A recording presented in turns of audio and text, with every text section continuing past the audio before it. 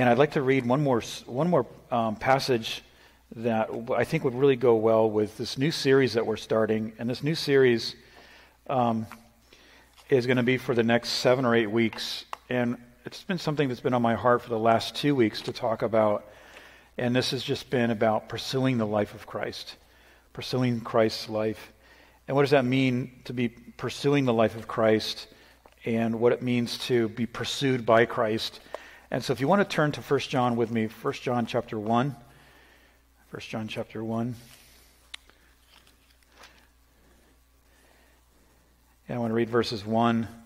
Pastor Adam read John chapter 1, 1 through 14. I just want to read the first couple verses of John. 1 John, the first epistle of John, which is right next to Revelation in your Bible. Verse 1.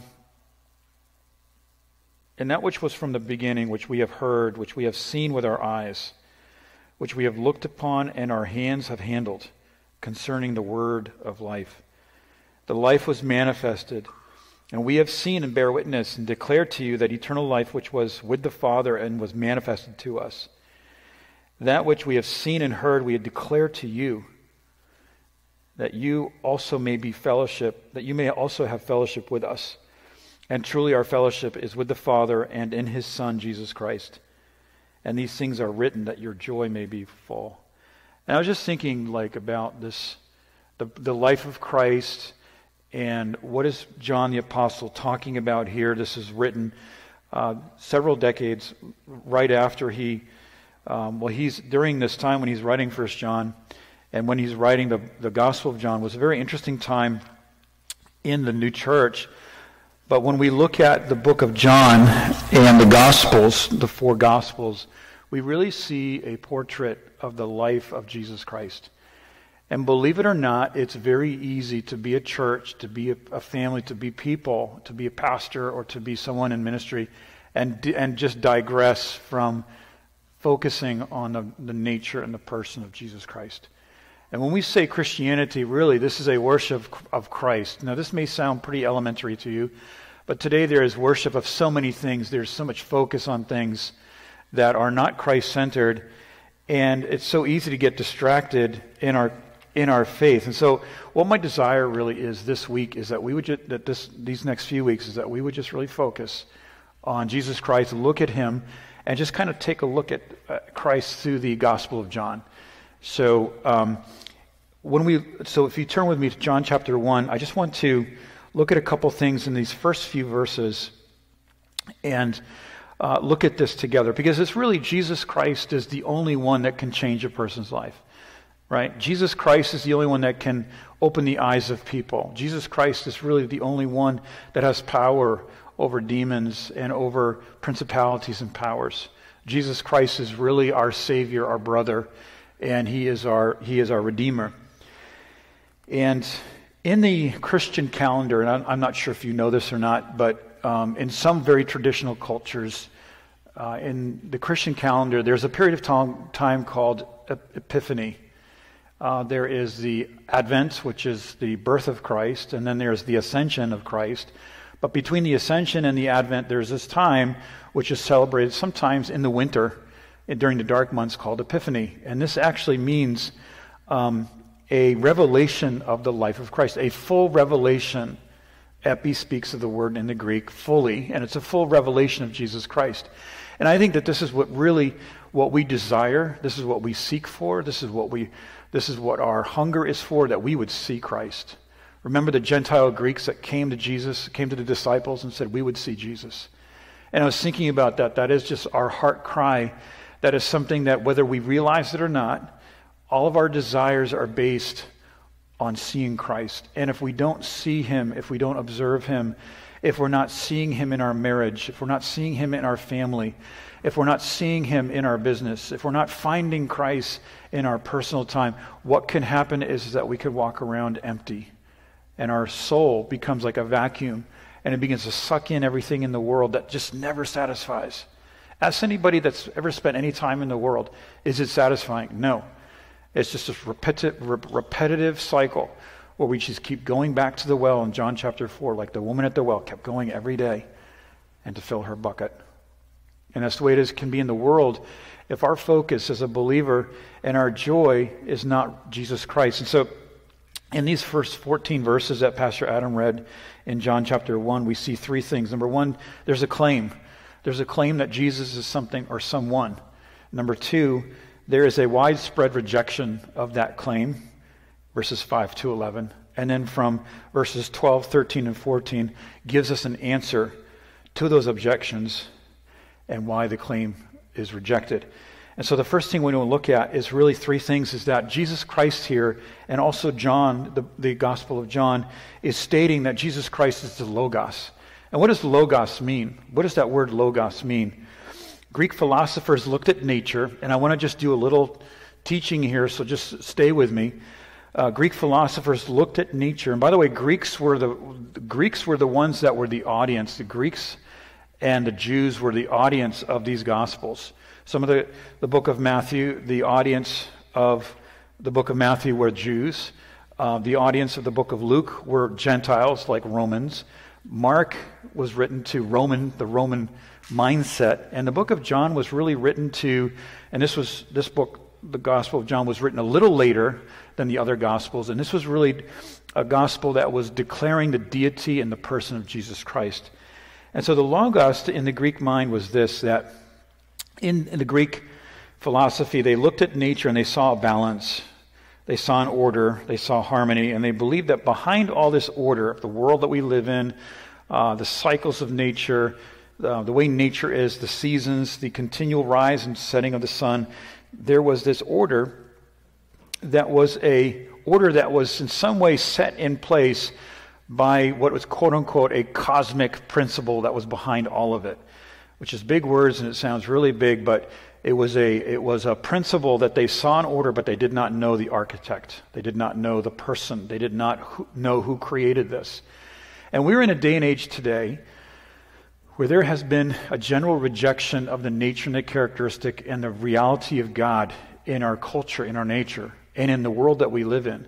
So much so that this place that God takes or that God dwells in a person's life is left empty.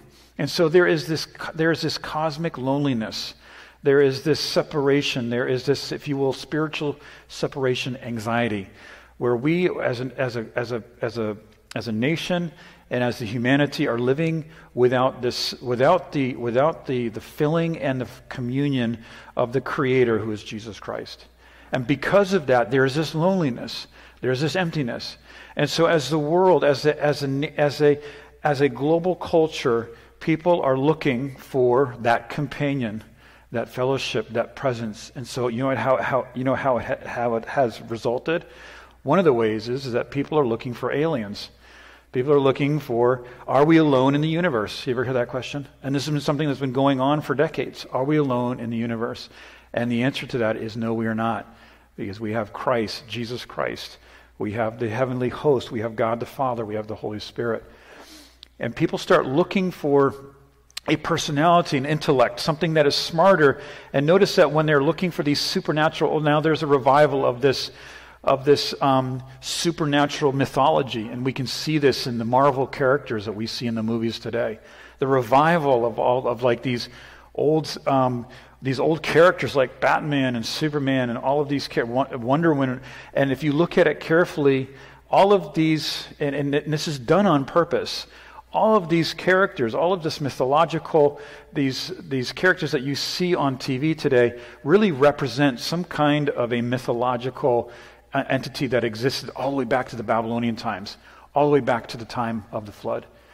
And these are personalities, these are superheroes that existed, and that world mythology has patterned after these characters from Babylonian to all the way down through Greek and then Roman, and then today in our American culture, and that these superheroes that we are worshiping, that we are watching, that we're paying money to watch, to look at, actually are gods that are very, very old gods, and they are idols, and they are actually demonic.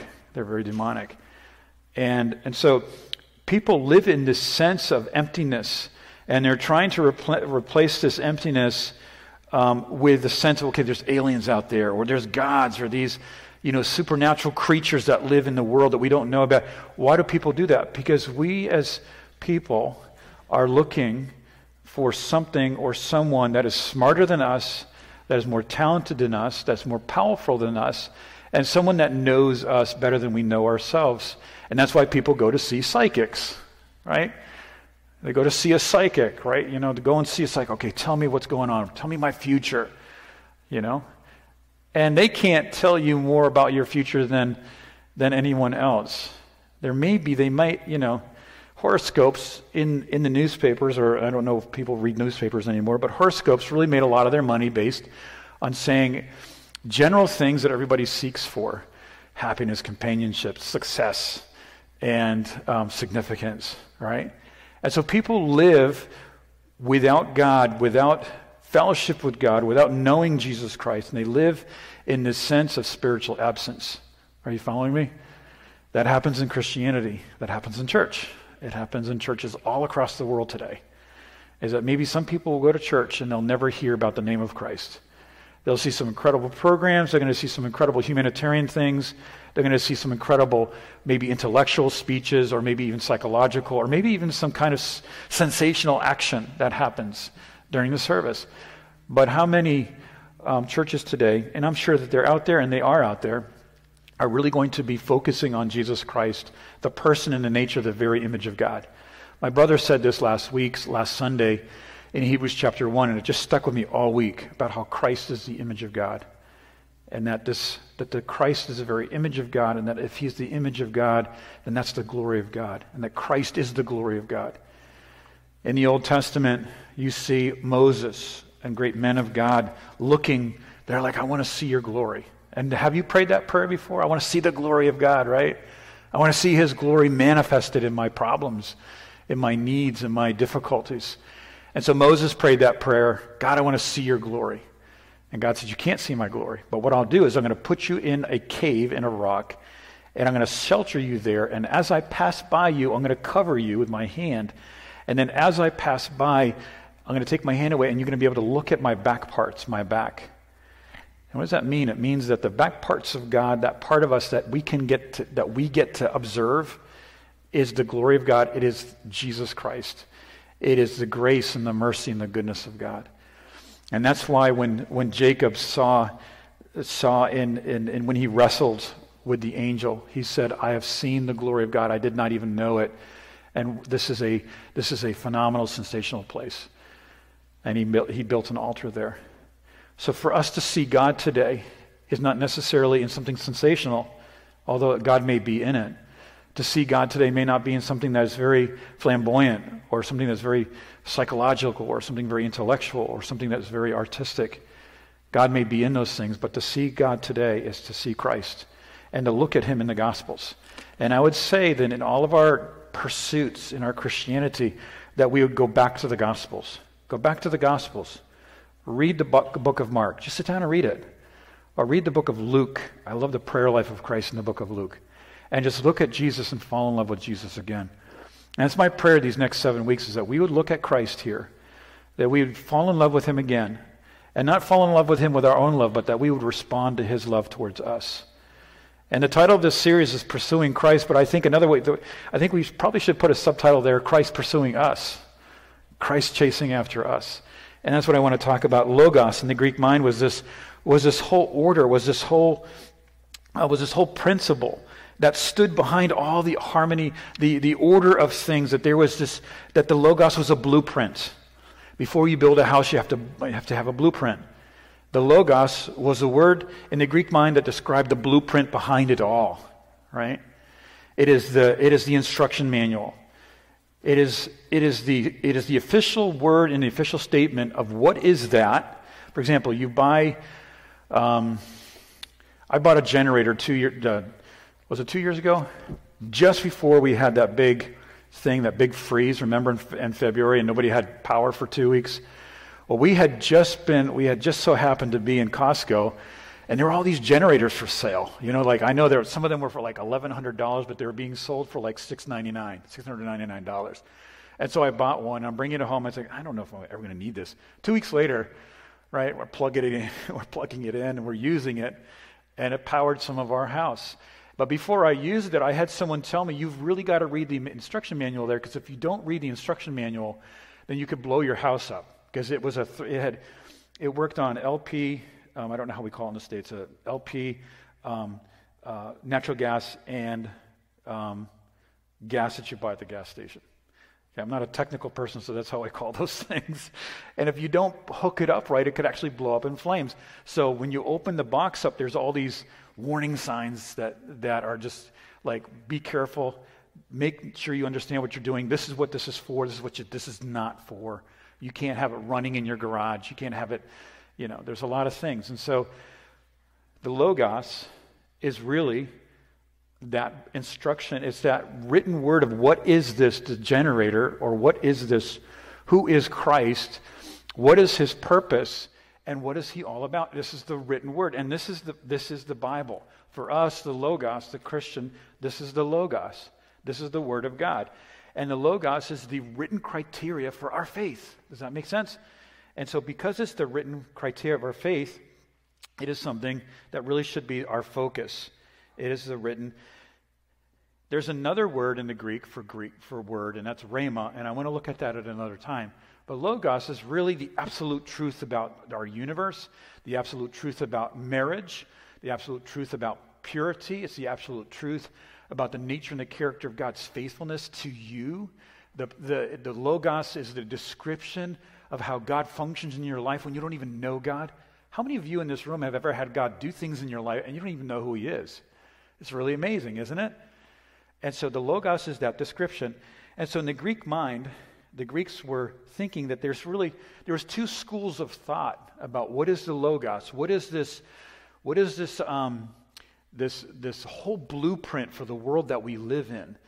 And there was two schools of thought, and they may sound familiar to you. The first school of thought was the Stoics. The Stoics were a group of individuals, a particular school of Greek, that they believed that for you to understand the universe that you're living in, and for you to live happy life, and for you to discover your purpose, and for you to align yourself with this world's ultimate reality, is that you had to accept everything that happened to you and not question it, no matter how bad it is. It's kind of like this philosophy in French, they say, c'est la vie. That's life. It is what it is, we say these days, right? It's this kind of thinking that you just have to accept it, and you can't let it get under your skin, and you just have to control yourself, live in self-control to the point of self-destruction or self-harm, or and that everything happens for a reason, but we don't know what the reason is. Very abstract, isn't it? And this is what can happen in religion. People have to have this disciplined approach to this. Okay, I'm having a very hard time right now. I don't know how to make heads or tail out of it.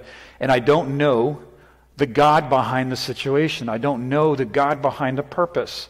And I don't know the God behind why is my body functioning like this, or why is this happening in my finances, or why is this happening in my mind. And so this Stoic kind of thinking is this disciplined, just press forward, hard work, let's not get emotional, no drama. This is like the world that I grew up in New England. It's very Stoic up there. And it's cold, and it's, you can't be hurt. Life is not, you can't really have a lot because life is tough, and it's just this very disciplined type. And this has kind of seeped into Christianity. This is one way that the Greeks looked at the world that they lived in a very Stoic way.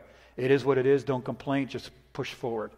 Okay? The other school of thought was Epicurean.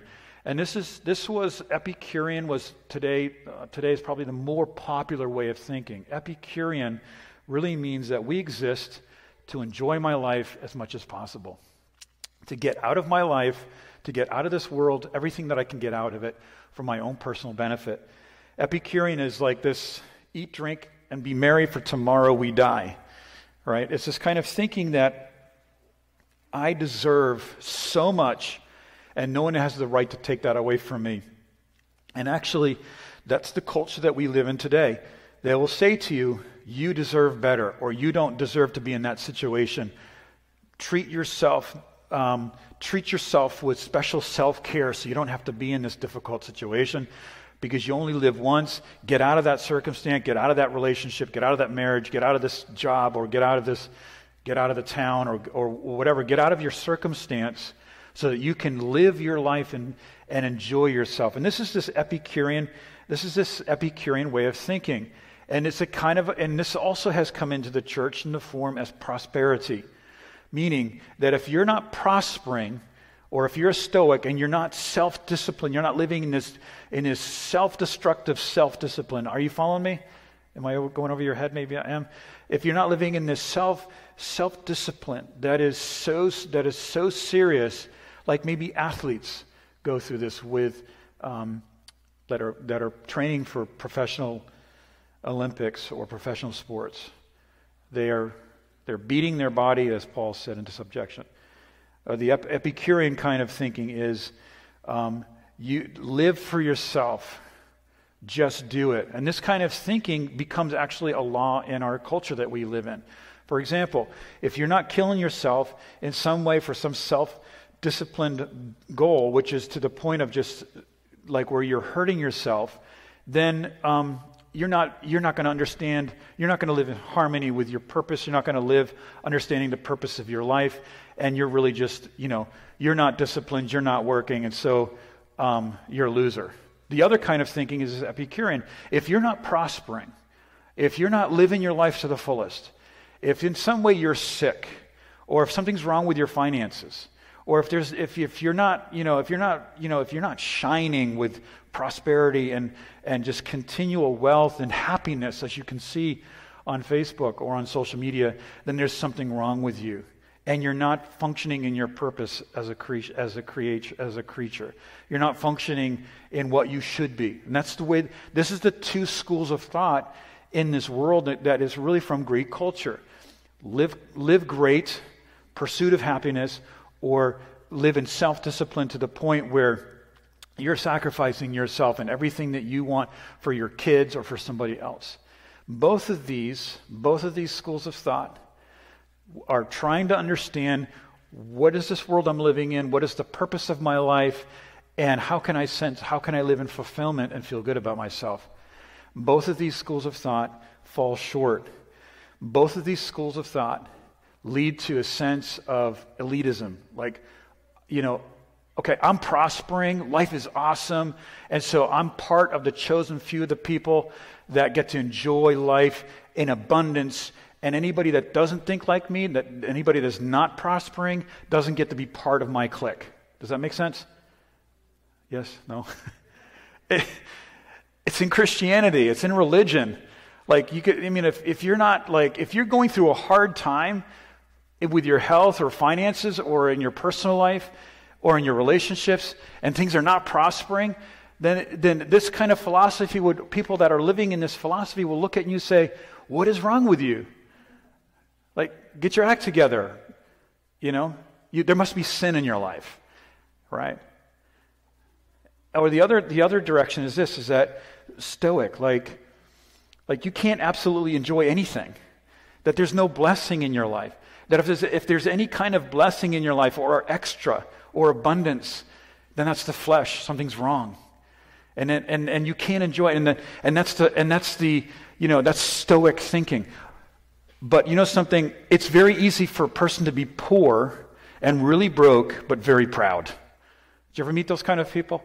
Like when I've done a homeless ministry quite a bit, and I've never met, some of the most proudest people I've ever met are people that are living on the street. Now that sounds really like a paradox, doesn't it? But some of them are living on the street, and they're dumping on the world, they're dumping on the system, everybody's wrong, nobody understands them.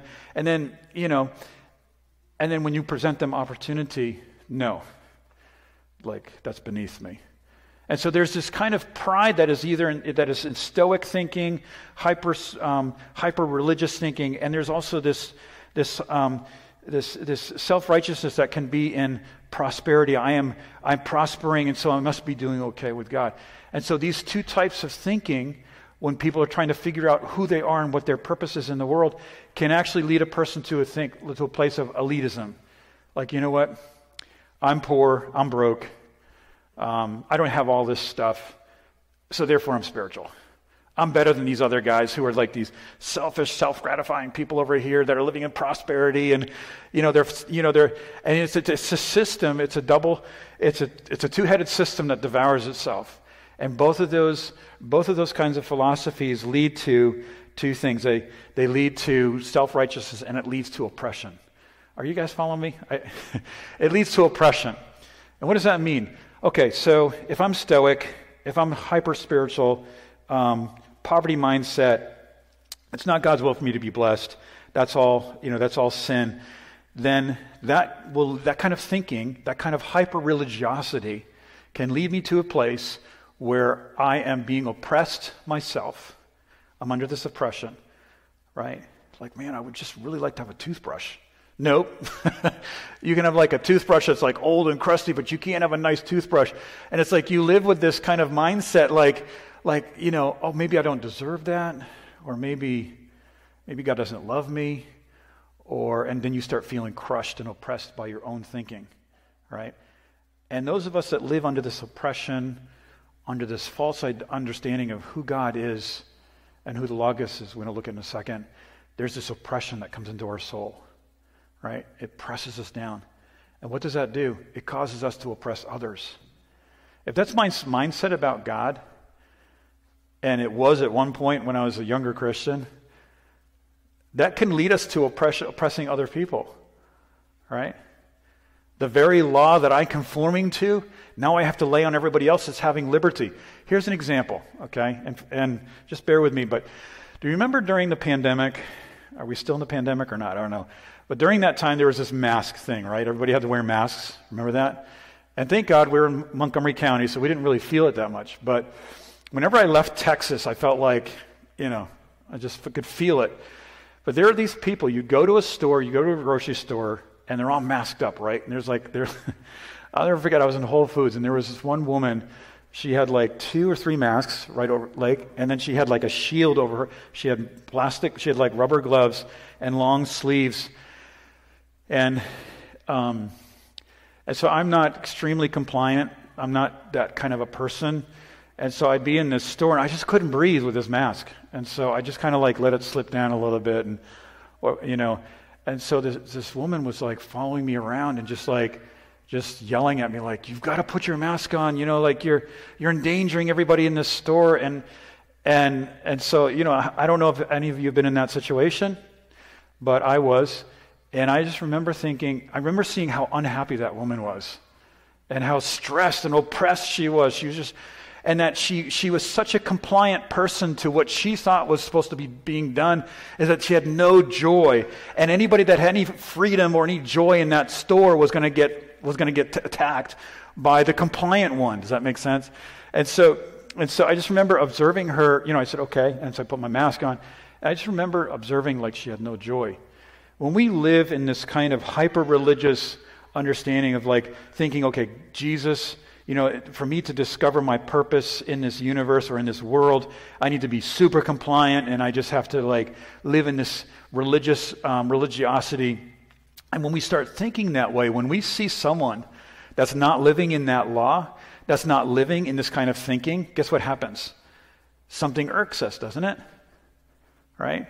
Maybe there's some of us in the room that we're irked by that. I'm not, but maybe somebody is, and they're irked like, I got to do it. Why can't they do it? And so we become the oppressor. We become the person that begins to press down on other people, things that they got to be doing because I have to do it too, and I'm so miserable, and everybody else has got to be miserable. This can happen in religion. This can happen in Christianity. This is not Christ. The other side is like I'm prospering, and things are going great, and anybody that's not prospering, and anybody that's that has any level of need on a continual basis, just doesn't know God, or just doesn't know.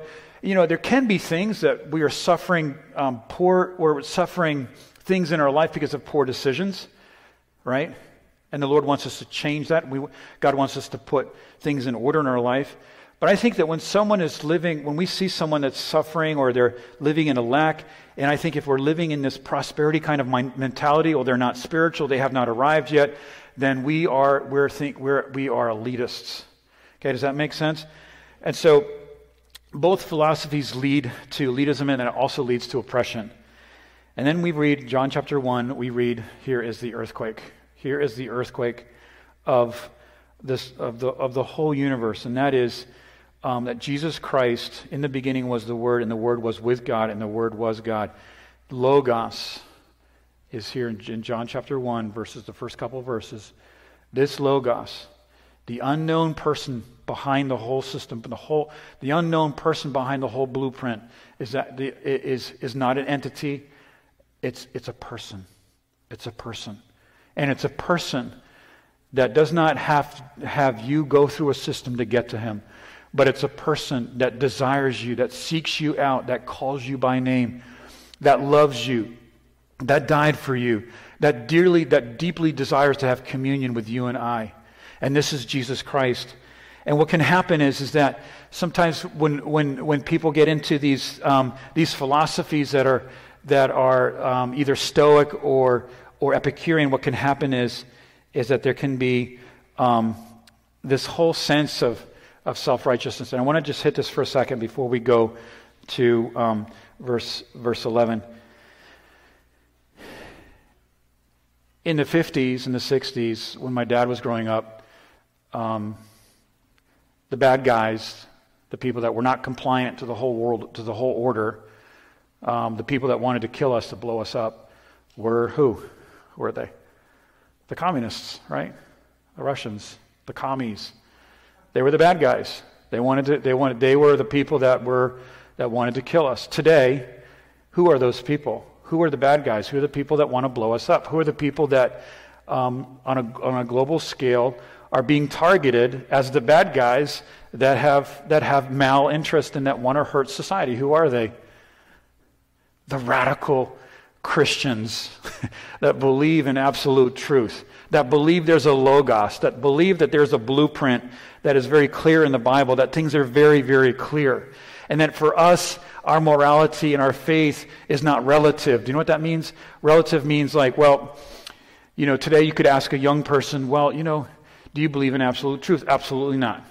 Everybody has to find their own truth. They have to find their own way, and what they decide is truth for them.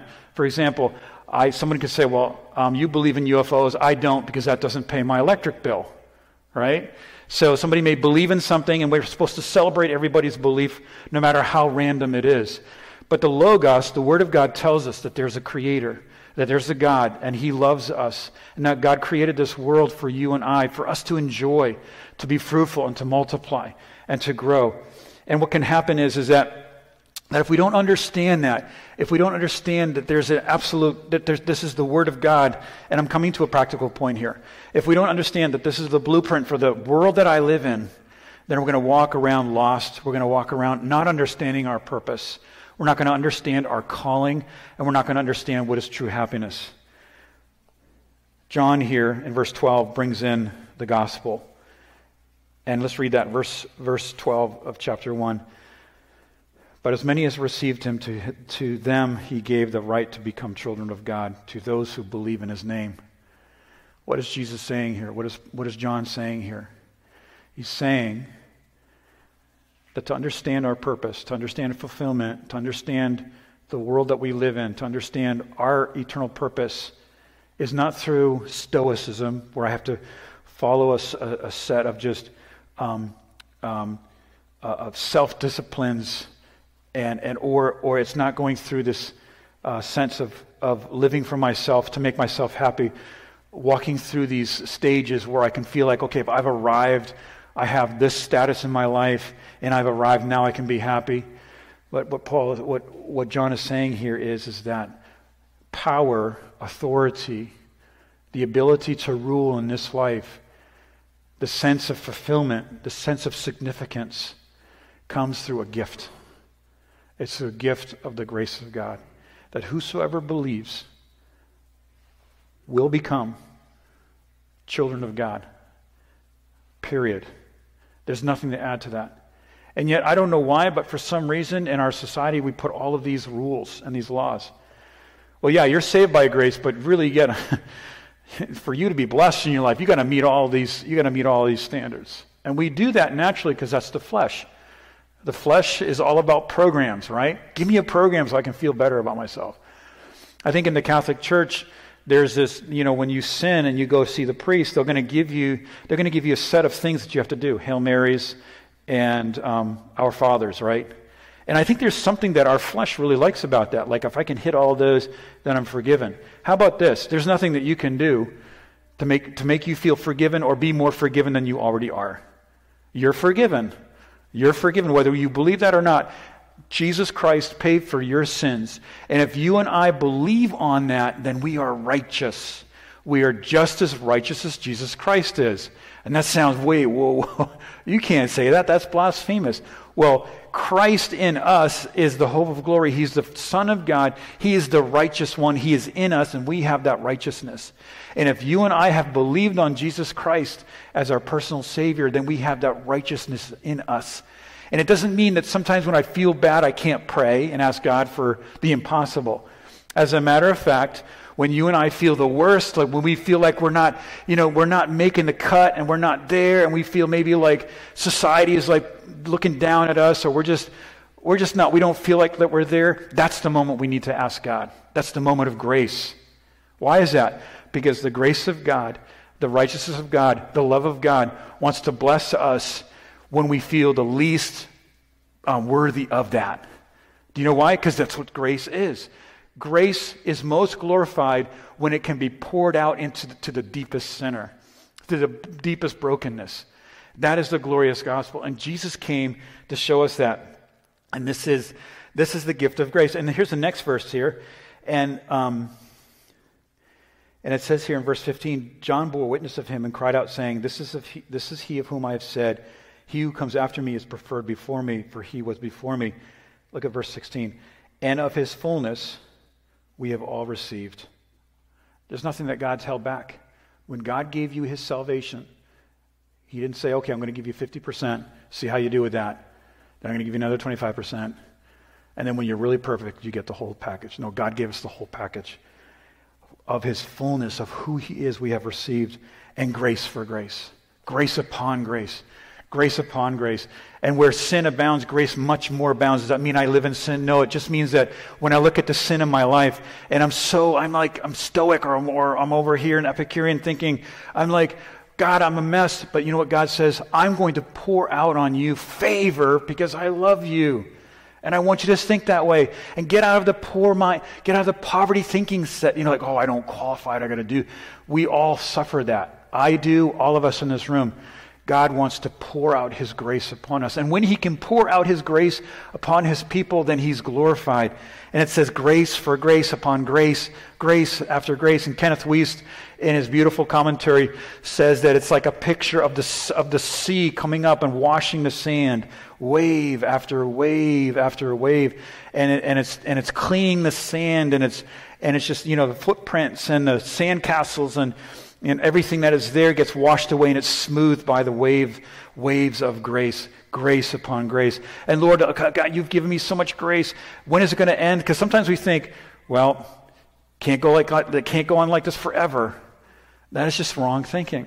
Grace upon grace upon grace. For the law was given through Moses, but grace and truth came through Jesus Christ. No one has seen God at any time. And this is where I want to finish here, is no one has seen God at any time. The only begotten Son, who is in the bosom of the Father, has he declared him. That means that the Son of God was the object and the center of all the love and joy and pride of the Trinity.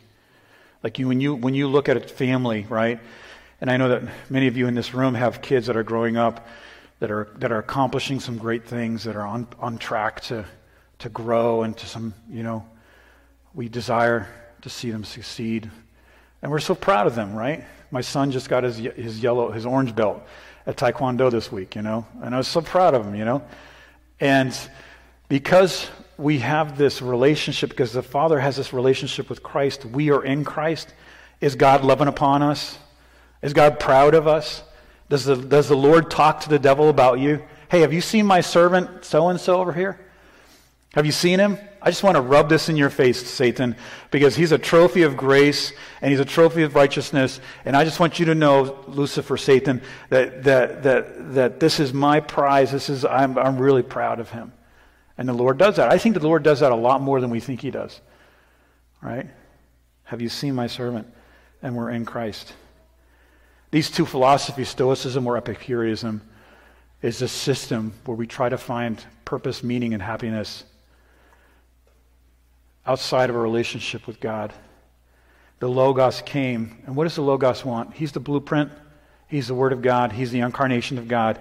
And what does he want? He wants relationship. He wants fellowship. And it says here in John chapter 1 that he came and he tabernacled among us.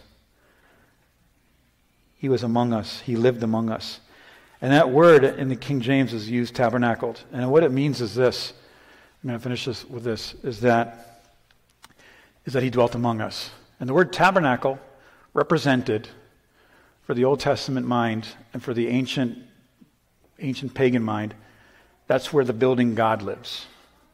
And there's this distance between you and God, obviously.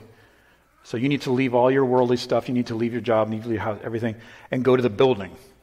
And in the building, there's all these priests and all these people doing all this service so that you can feel better about yourself, so that you can have contact with God, right? And we go there and we see all this stuff going on. And it's actually kind of, if you lived in Europe, if you've been in Europe, I lived in Europe. I remember going into some of these incredibly beautiful buildings that were built like in 1400. Incredible old building. And there's this sense in there. You walk in the building and there is this ambience of something. And it says that God came and tabernacled among us. And so people would go to these buildings, these temples, to feel like they were with God, that they had fellowship with God, that they had contact with God. And then they'd walk away and they'd feel justified. There was this gap. And inside of the tabernacle, these priests and these individuals trying to bridge the gap between you and God. I'm going to say a prayer for you, brother. I'm going to say a prayer for you, sister. I'm going to light a candle for you. Jesus does all of that, and Jesus now is our intermediary. He is our mediator between him and us and God, and he is now our tabernacle, and he lives among us. And like Pastor Adam said today, he said, if there's two or more that are gathered, then Jesus is tabernacling there among us. And I was thinking, as a pastor coming to church, and there's desires and prayers and things I'd like to see happen in our church. But in the end, my expectation is not like, okay, someone can't come or someone can't. That doesn't throw me off. That doesn't ruin my day. Maybe it would for some others. But for me, my expectation and my greatest joy is that Christ would be in our midst and that we could tabernacle with him and that we could break bread with him. Amen? That we could share each other our testimony, that we could pray for each other, that we could say, brother, sister, I'm with you. Here's a promise, here's a Bible verse, or here's a worship song that's been really ministering to my heart. That's when Christ tabernacles among us. That's what we truly desire. And Christ tabernacles among us. And it's not like an employee-employer relationship that says, you know what? You're in on the game as long as you can perform, as long as you are cost-effective, as long as you can pull your own weight and that you're not a burden for the company. Right? And that's business. That's the way it works in the world, right? Employee-employer relationship. But with God, it's not that way, because God has already made it very clear that there's no way that you could have ever pulled your own weight. There's no way that you could have ever obeyed every 10 commandment, that you could have ever been perfectly righteous for me to pour out my grace and my mercy upon you. That there is absolutely nothing that you could do to improve your state today. That therefore, Christ came and he lived and he dwelt among us. Do you know why Christ was guilty and why he was crucified? In the eyes of the Pharisees? Yes, because he claimed he was God, but also one other thing. He was guilty by association, right? Oh, you were with those people, so therefore you're party to their sin and their culture. And like Jesus was with prostitutes and he's with sinners and publicans and tax collectors. And how can this man be our Savior for Israel? Because we're so religious, we're so stoic. Jesus didn't even meet their standards, and yet Christ dwelt among us, and he is our tabernacle. And so he is full of grace and truth, and that's what we want to draw near to. That's what we want to fellowship with, and that's the Christ that we want to worship. When we look at this universe and we look at the way animals are, sometimes like I just look at my dog and I'm just thinking, this dog is just like loving life, like it's just I'm worried about this and that, and my dogs were, just enjoying just being petted. Like this world that we live in has just this very simple order and this very simple harmony. And God has created us that we would know him, that we'd walk with him, that we'd hear his voice, that we'd read his word, that we'd have communion, that we'd have prayer, that we'd make decisions for God's order in our life according to his blueprint. And by the way, Psalm chapter 1, when you and I walk, not in the way of the wicked or in the way of the sinner, we don't walk in the way of the mocker or the gossiper. When we walk in decisions to the best we can for Christ and for his word, then there's a blessing in my life. And I'm walking with him. And he tabernacles with us. Don't get weary when making decisions. Don't get weary in well-doing. And don't get distracted by those that are living in prosperity and legislating it on everybody else, or those that are living that seem to be living this super ultra holy lives that they themselves can't even live up to, because that can be very oppressing. But draw near to Christ. Listen to his word. Listen to him speak to you in your prayer closet. Let him speak to you when you open the word. Make time for him. Draw near to Jesus Christ. Sit down with him in Matthew chapter 10. Go to your prayer closet. Draw near to him. Open the word. Read it out loud sometimes when you're by yourself. Let the blueprint be blueprinted in your soul, because the blueprint in Acts 20 verse 32 is the word of grace. And it's the word of grace that builds us up, and it gives us an inheritance. Builds us up. I'm not living under stoicism, and it gives me an inheritance. I'm not living chasing prosperity, because I'm happy. I'm very prosperous. Amen.